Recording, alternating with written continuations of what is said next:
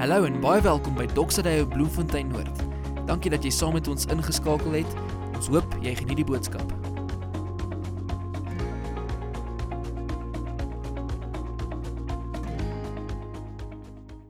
Ek wil vanoggend vir die kort tyd wat ons saam het, en dan aan die einde, na die preek, gaan ons saam worship, en dan gaan ons 'n oomblik hê met die klip hier agter in die tuin, en maar waar ek vanoggend wil praat, is oor wat dit beteken om 'n family on mission te wees. Ek weet nie of jy dit gesien het nie, maar kan ek jou vra, as jou nek dit toelaat, om net gou daar agter te kyk, teen daai muur, is daar 'n lekker woordjie, waar daar staan 3 woorde, daar staan family on mission. Dis vir ons belangrik as Doksadeye, dis wat ons glo kerk is, en ek wil 'n bietjie daar gesels oor wat beteken dit om kerk te wees. Wat is 'n kerk en hoe lyk die verhouding wat die kerk moet hê met die wêreld rondom ons, en waarvanaf kry ons die voorbeeld en die krag? Waarop is hierdie family on mission eintlik gebaseer? So eerstens, wat is die kerk? So 1 Petrus 2 vers 4 en 5, kom ons lees saam. Julle het na Christus toegekom. Hy wat die lewende hoekklip is. Dis die cornerstone. As jy 'n huis bou, moet jy eers hierdie klip in plek hê. As daar fout is met daai klip, dan gaan die hele gebou platval. Jy moet die regte hoekklip hê. En die manier hoe hulle in die ou tyd gebou het, was die klippe het mooi in mekaar gepas. So dit was nog belangriker geweest dat die hoekklip reg uitgesny is en die ander klippe word ingesny, weet om in te pas by hierdie hoekklip. Dan gaan dit hy wat die lewende hoekklip is van God se geestelike tempel. Die mense het hom afgekeer as hoekklip, maar God het hom vir die ereplek uitgekies. Laat julle as lewende klippe inbou in God se geestelike tempel. Julle taak as tempel is om heilige priesters te wees wat geestelike offers bring. God aanvaar hierdie offers juis omdat Jesus Christus die hoekklip is. En so dit praat van Jesus wat die hoekklip is en ons wat lewende klippe is wat ons self moet laat inbou by hierdie hoekklip. Nou, jy het al gehoor dat daar gepraat word van die kerk as 'n tempel. Nou, ek hoef vandag nie vir julle te verduidelik dat die tempel van die Here is nie 'n gebou nie.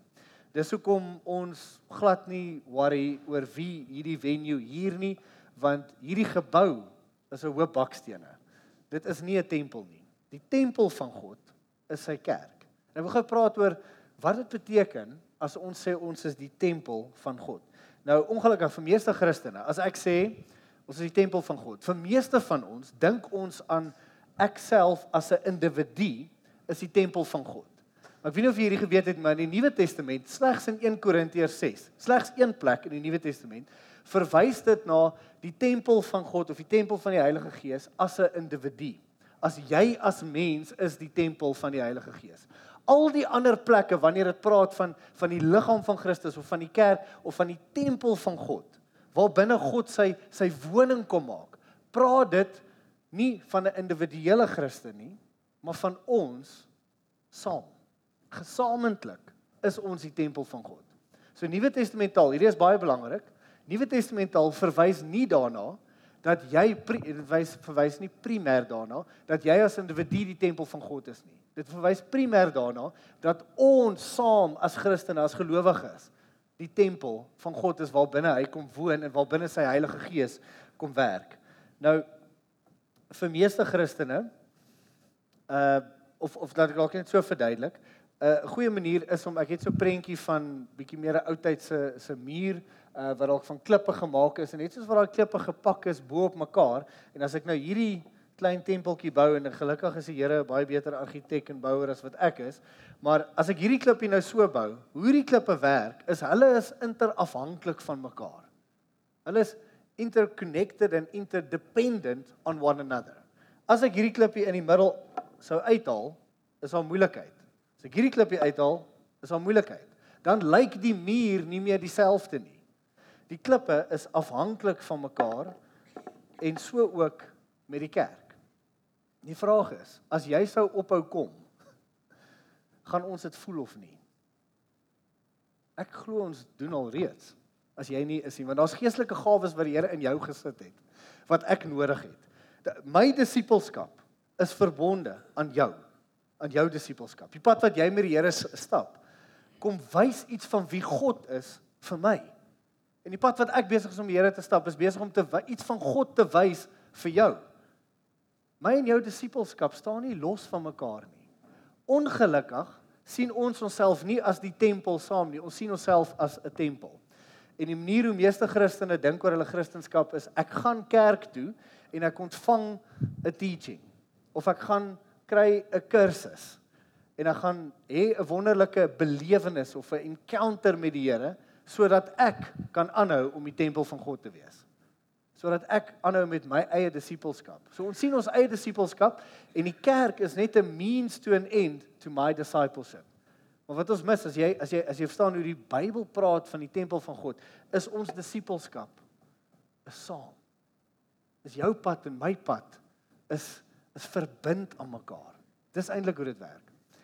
Daar's 'n studie gedoen 'n paar jaar terug, ek dink meer as 10 jaar terug in Amerika, waar 81% van Christene gesê het, hulle kan 'n floreerende Christelike lewe lei sonder om deel van 'n kerk te wees.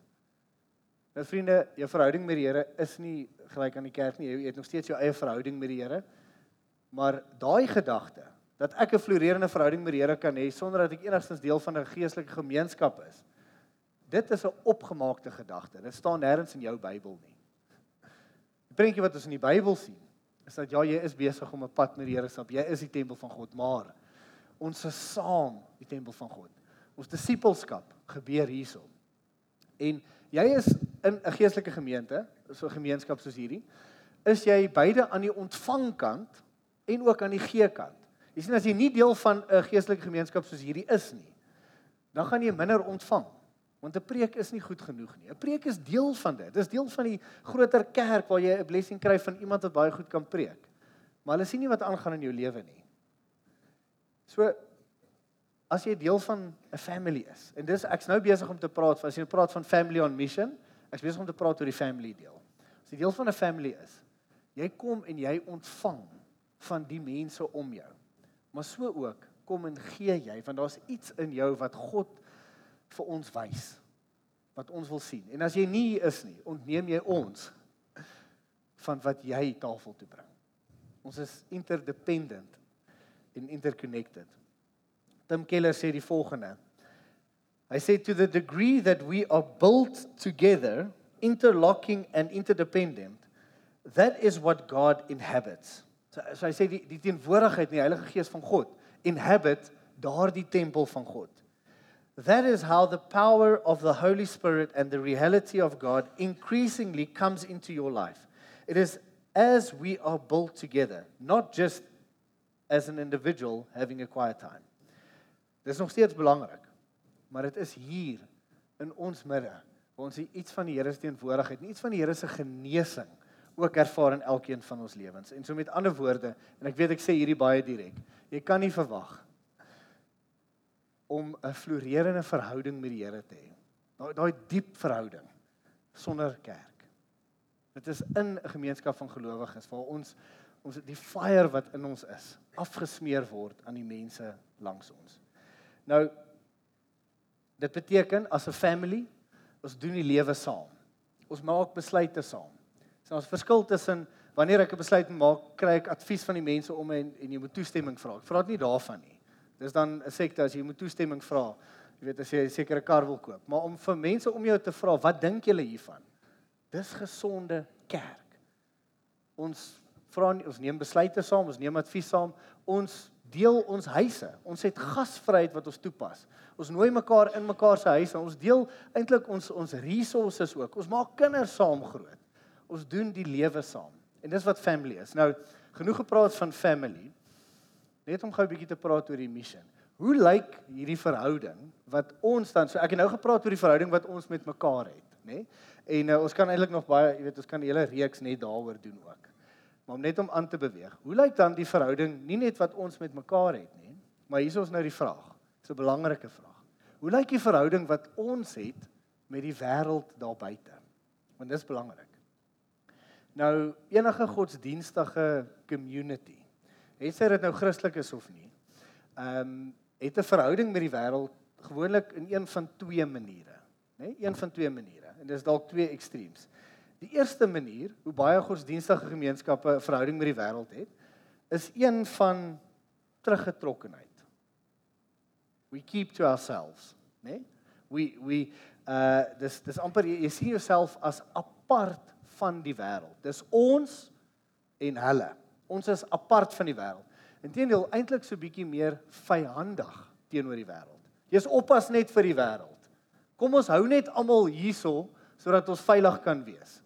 Jy weet, kom ons, dis amper, jy weet, gewoonlik hierdie gemeenskappe sal graag amper 'n komune wil stig en net op hulle eie wil wees en afgesonder wees heeltemal van die wêreld. So dit sal een benadering wees waar jy jouself sien as die enigste samelewing. Jy sien nie die samelewing buitekant nie. Hierdie is die enigste samelewing. Gewoonlik is hierdie gemeenskappe baie eksklusief. Daar's high barriers to entry. Verstaan, jy moet oor klomp hekkies spring voor jy deel van hierdie gemeenskap kan wees.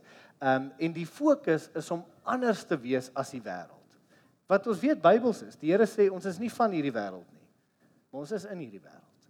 Maar dan, daai gemeenskap sal die fokus net wees op ons is anderste. So, tipies sien die wêreld hierdie gemeenskappe as weird.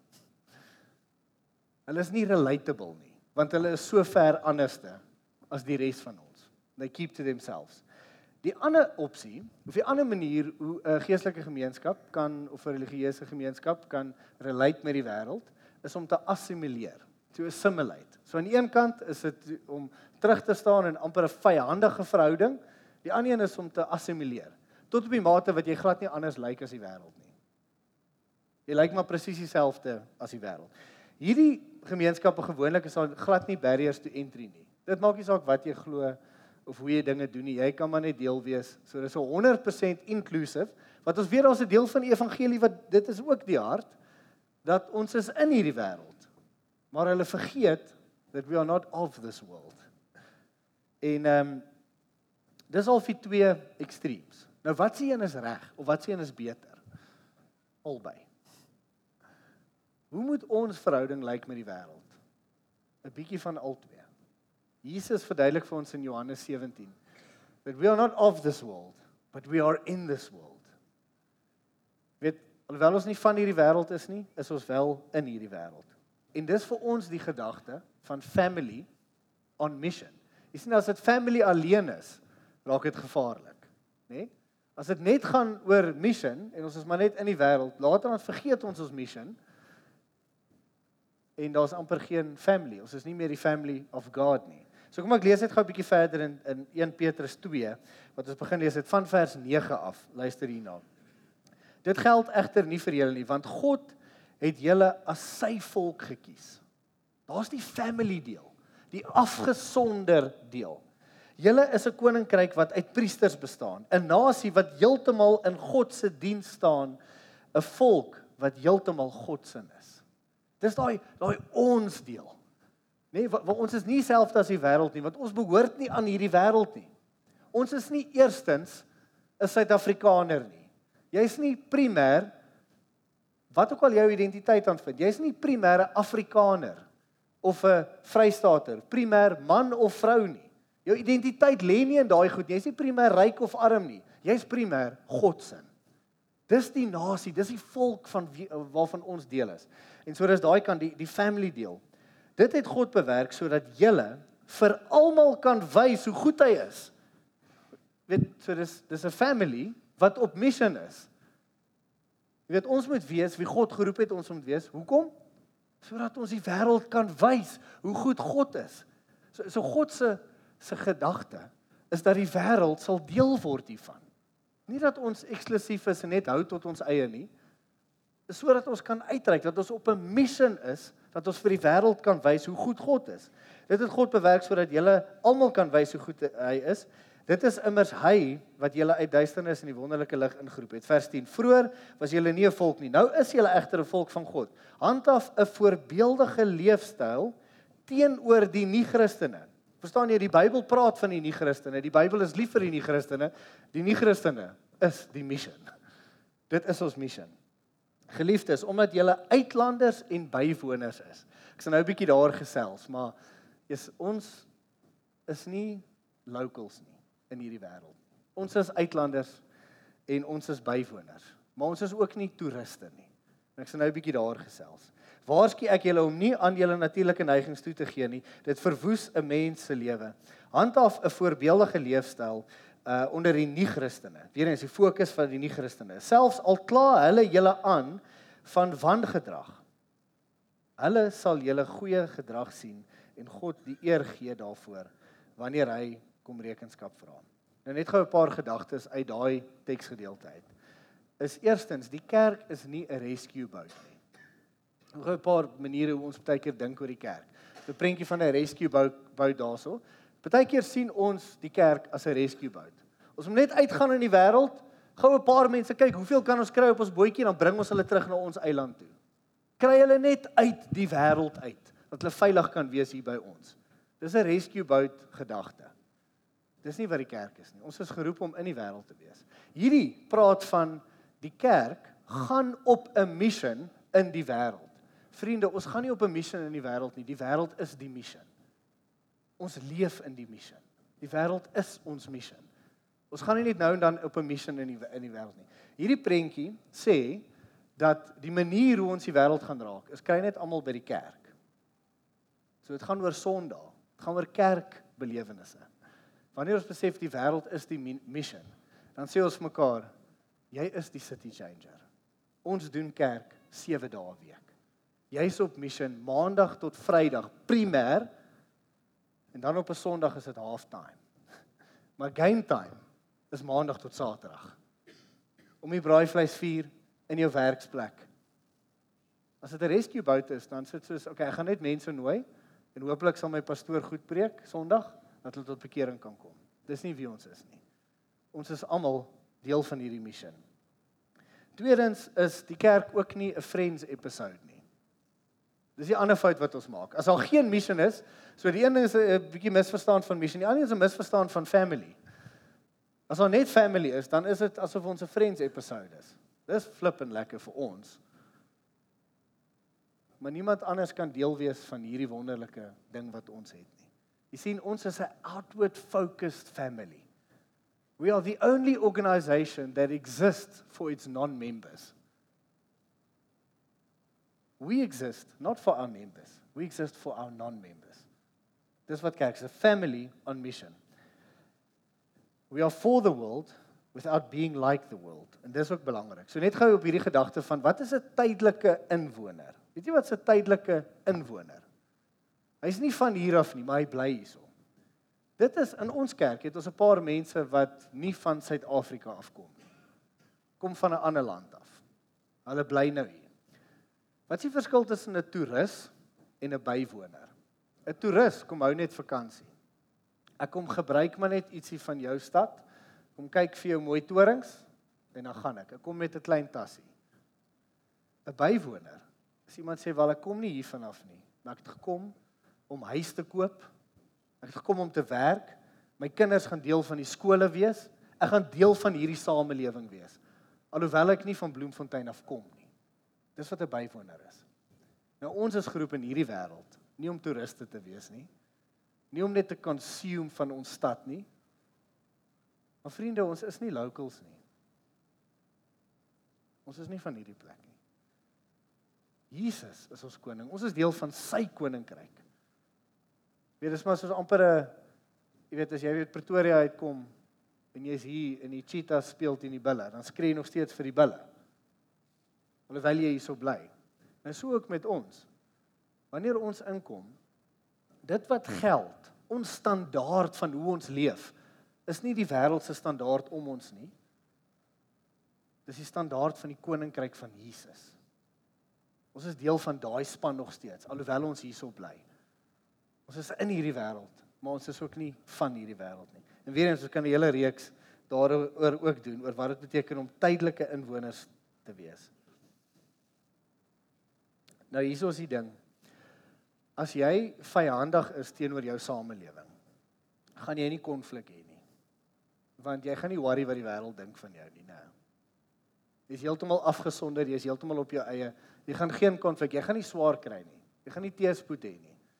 As jy assimileer aan die ander kant, as jy deel van die wêreld word, gaan jy ook nie konflik hê nie. Jy gaan ook nie swaar kry of teëspoed kry nie, want jy gaan maar net lyk soos die res van die wêreld. Jy stem saam met elke worldview wat die wêreld vir ons gee. Jy sien, dis net as jy 'n bywoner is, 'n tydelike inwoner. Wanneer jy nie assimileer nie, maar jy is ook nie vyandig nie.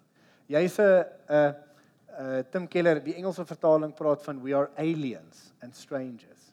Hy sê, but we are loving aliens. Ons is liefdevolle vreemdelinge. Dis net wanneer jy 'n liefdevolle vreemdeling is, wanneer jy teëspoed kan verwag. Wanneer jy konflik gaan verwag. Want jy probeer goed doen in hierdie stad. Omdat jy omgee, gaan jy konflik verwag.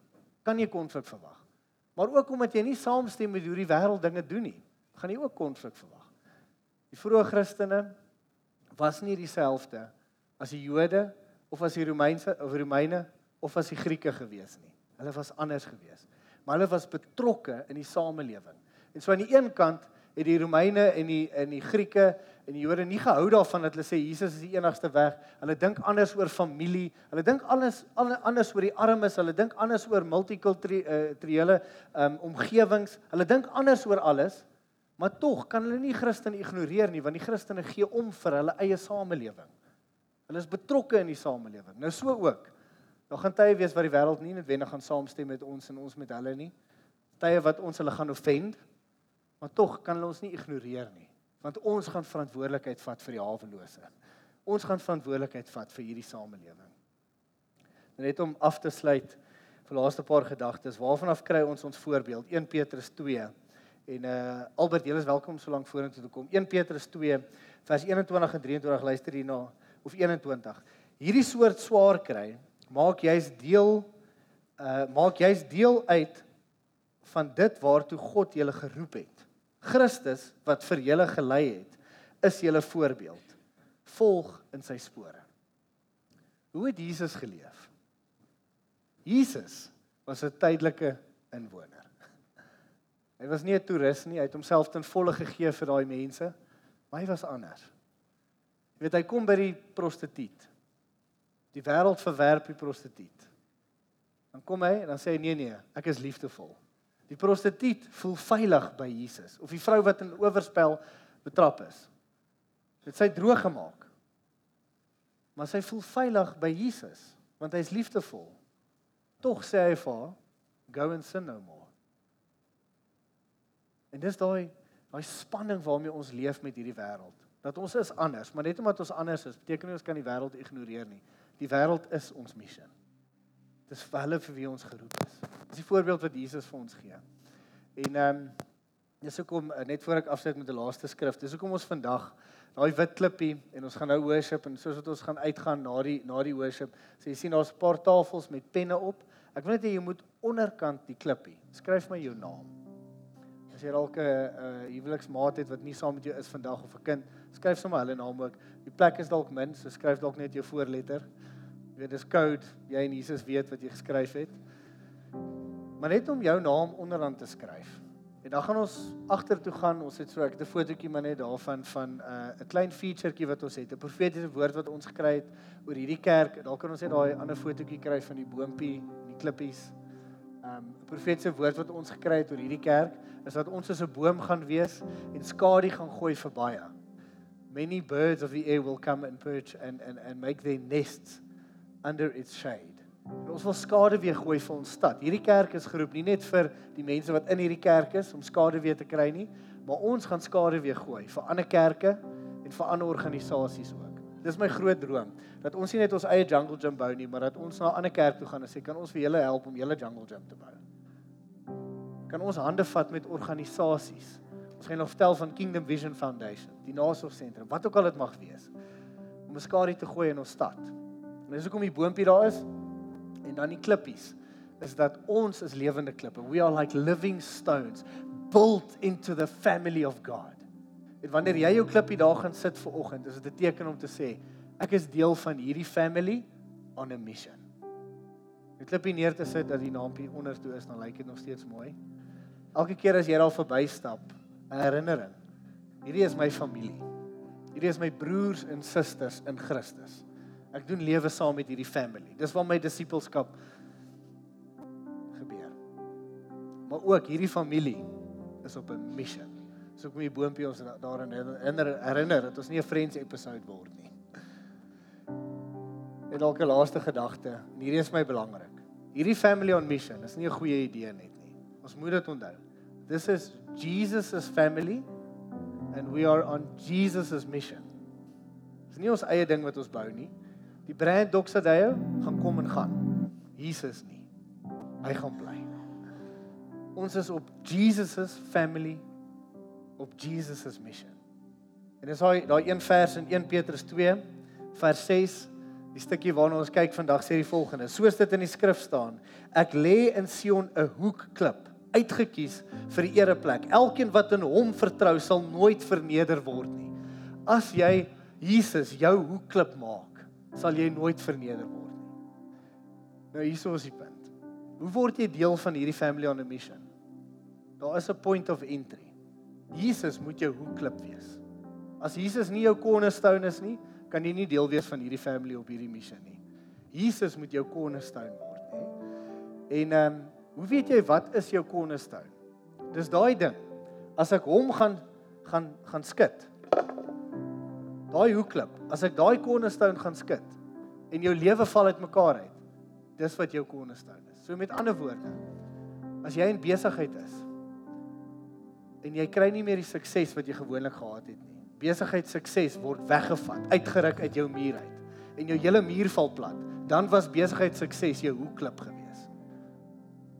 As dit mans of vrouens was en 'n verhouding, aanvaarding van 'n ander mens word weggevat en jou hele muur val stort ineen, dan was dit jou hoekklip gewees. Vir ons ouers is dit soms ons kinders. Ons kinders word ons hoekklip. Dit mag jou werk wees, vir my, in bediening wat hierdie gemeente lei. Dit kan hierdie gemeente se sukses wees. As dit goed gaan met hierdie gemeente, voel ek goed. As dit sleg gaan, val my muur plat. Dan was hierdie my hoekklip, in plaas van Jesus. Nou hierso is die belofte. As Jesus jou hoekklip is, gaan jy nooit verneder word nie. Want hy kan nie geskit word nie. En omdat jou hoekklip nie geskit kan word nie, kan jou muur ook nie geskit word nie. Kom ons staan saam. En as 'n oomblik van surrender, wil ek net saam met ons bid. En dan gaan ons 'n lied sing. Ek gaan vir ons net bid, om onsself te herinner, dat hierdie family on mission is Jesus en hy is ons hoekklip. Dan gaan ons saam worship, en aan die einde van die worship liedjie gaan ons uitbeweeg. Jy gaan vir jou koutjie kry, skryf jou naam, jy kan onbeweeg agtertoe, gaan sit jou klip neer, en dan is al lekker cupcakes en koffie, jy kan jouself help, en dan gaan ons saam kuier vir die res van die tyd. Here Jesus, Here, U is my hoekklip, en kom wys sommer net nou met die Heilige Gees, as daar enige een van ons is wat 'n ander hoekklip het as U, Jesus, kom wys dit vir ons, en ons wil U ons hoekklip maak. Miskien is hierdie 'n oomblik vir iemand wat hier staan vandag, wat sê, ek wil Jesus my hoekklip maak. Ek besef ander goed, finansiële sekuriteit, of aanvaarding van mense, my eie gesin, dat daardie goed my hoekklip is. Jesus, ek wil hê U moet my hoekklip wees. As dit jou gebed is, ek wil met jou kuier, ek wil met jou koffie drink, kom laat weet my. Here Jesus, U is ons hoekklip, en dis U familie, waarvan ons deel is. Ons wil onsself gee vir daardie familie, en Here, ons wil onsself gee vir U mission, in Jesus naam, amen. Kom ons worship Here saam.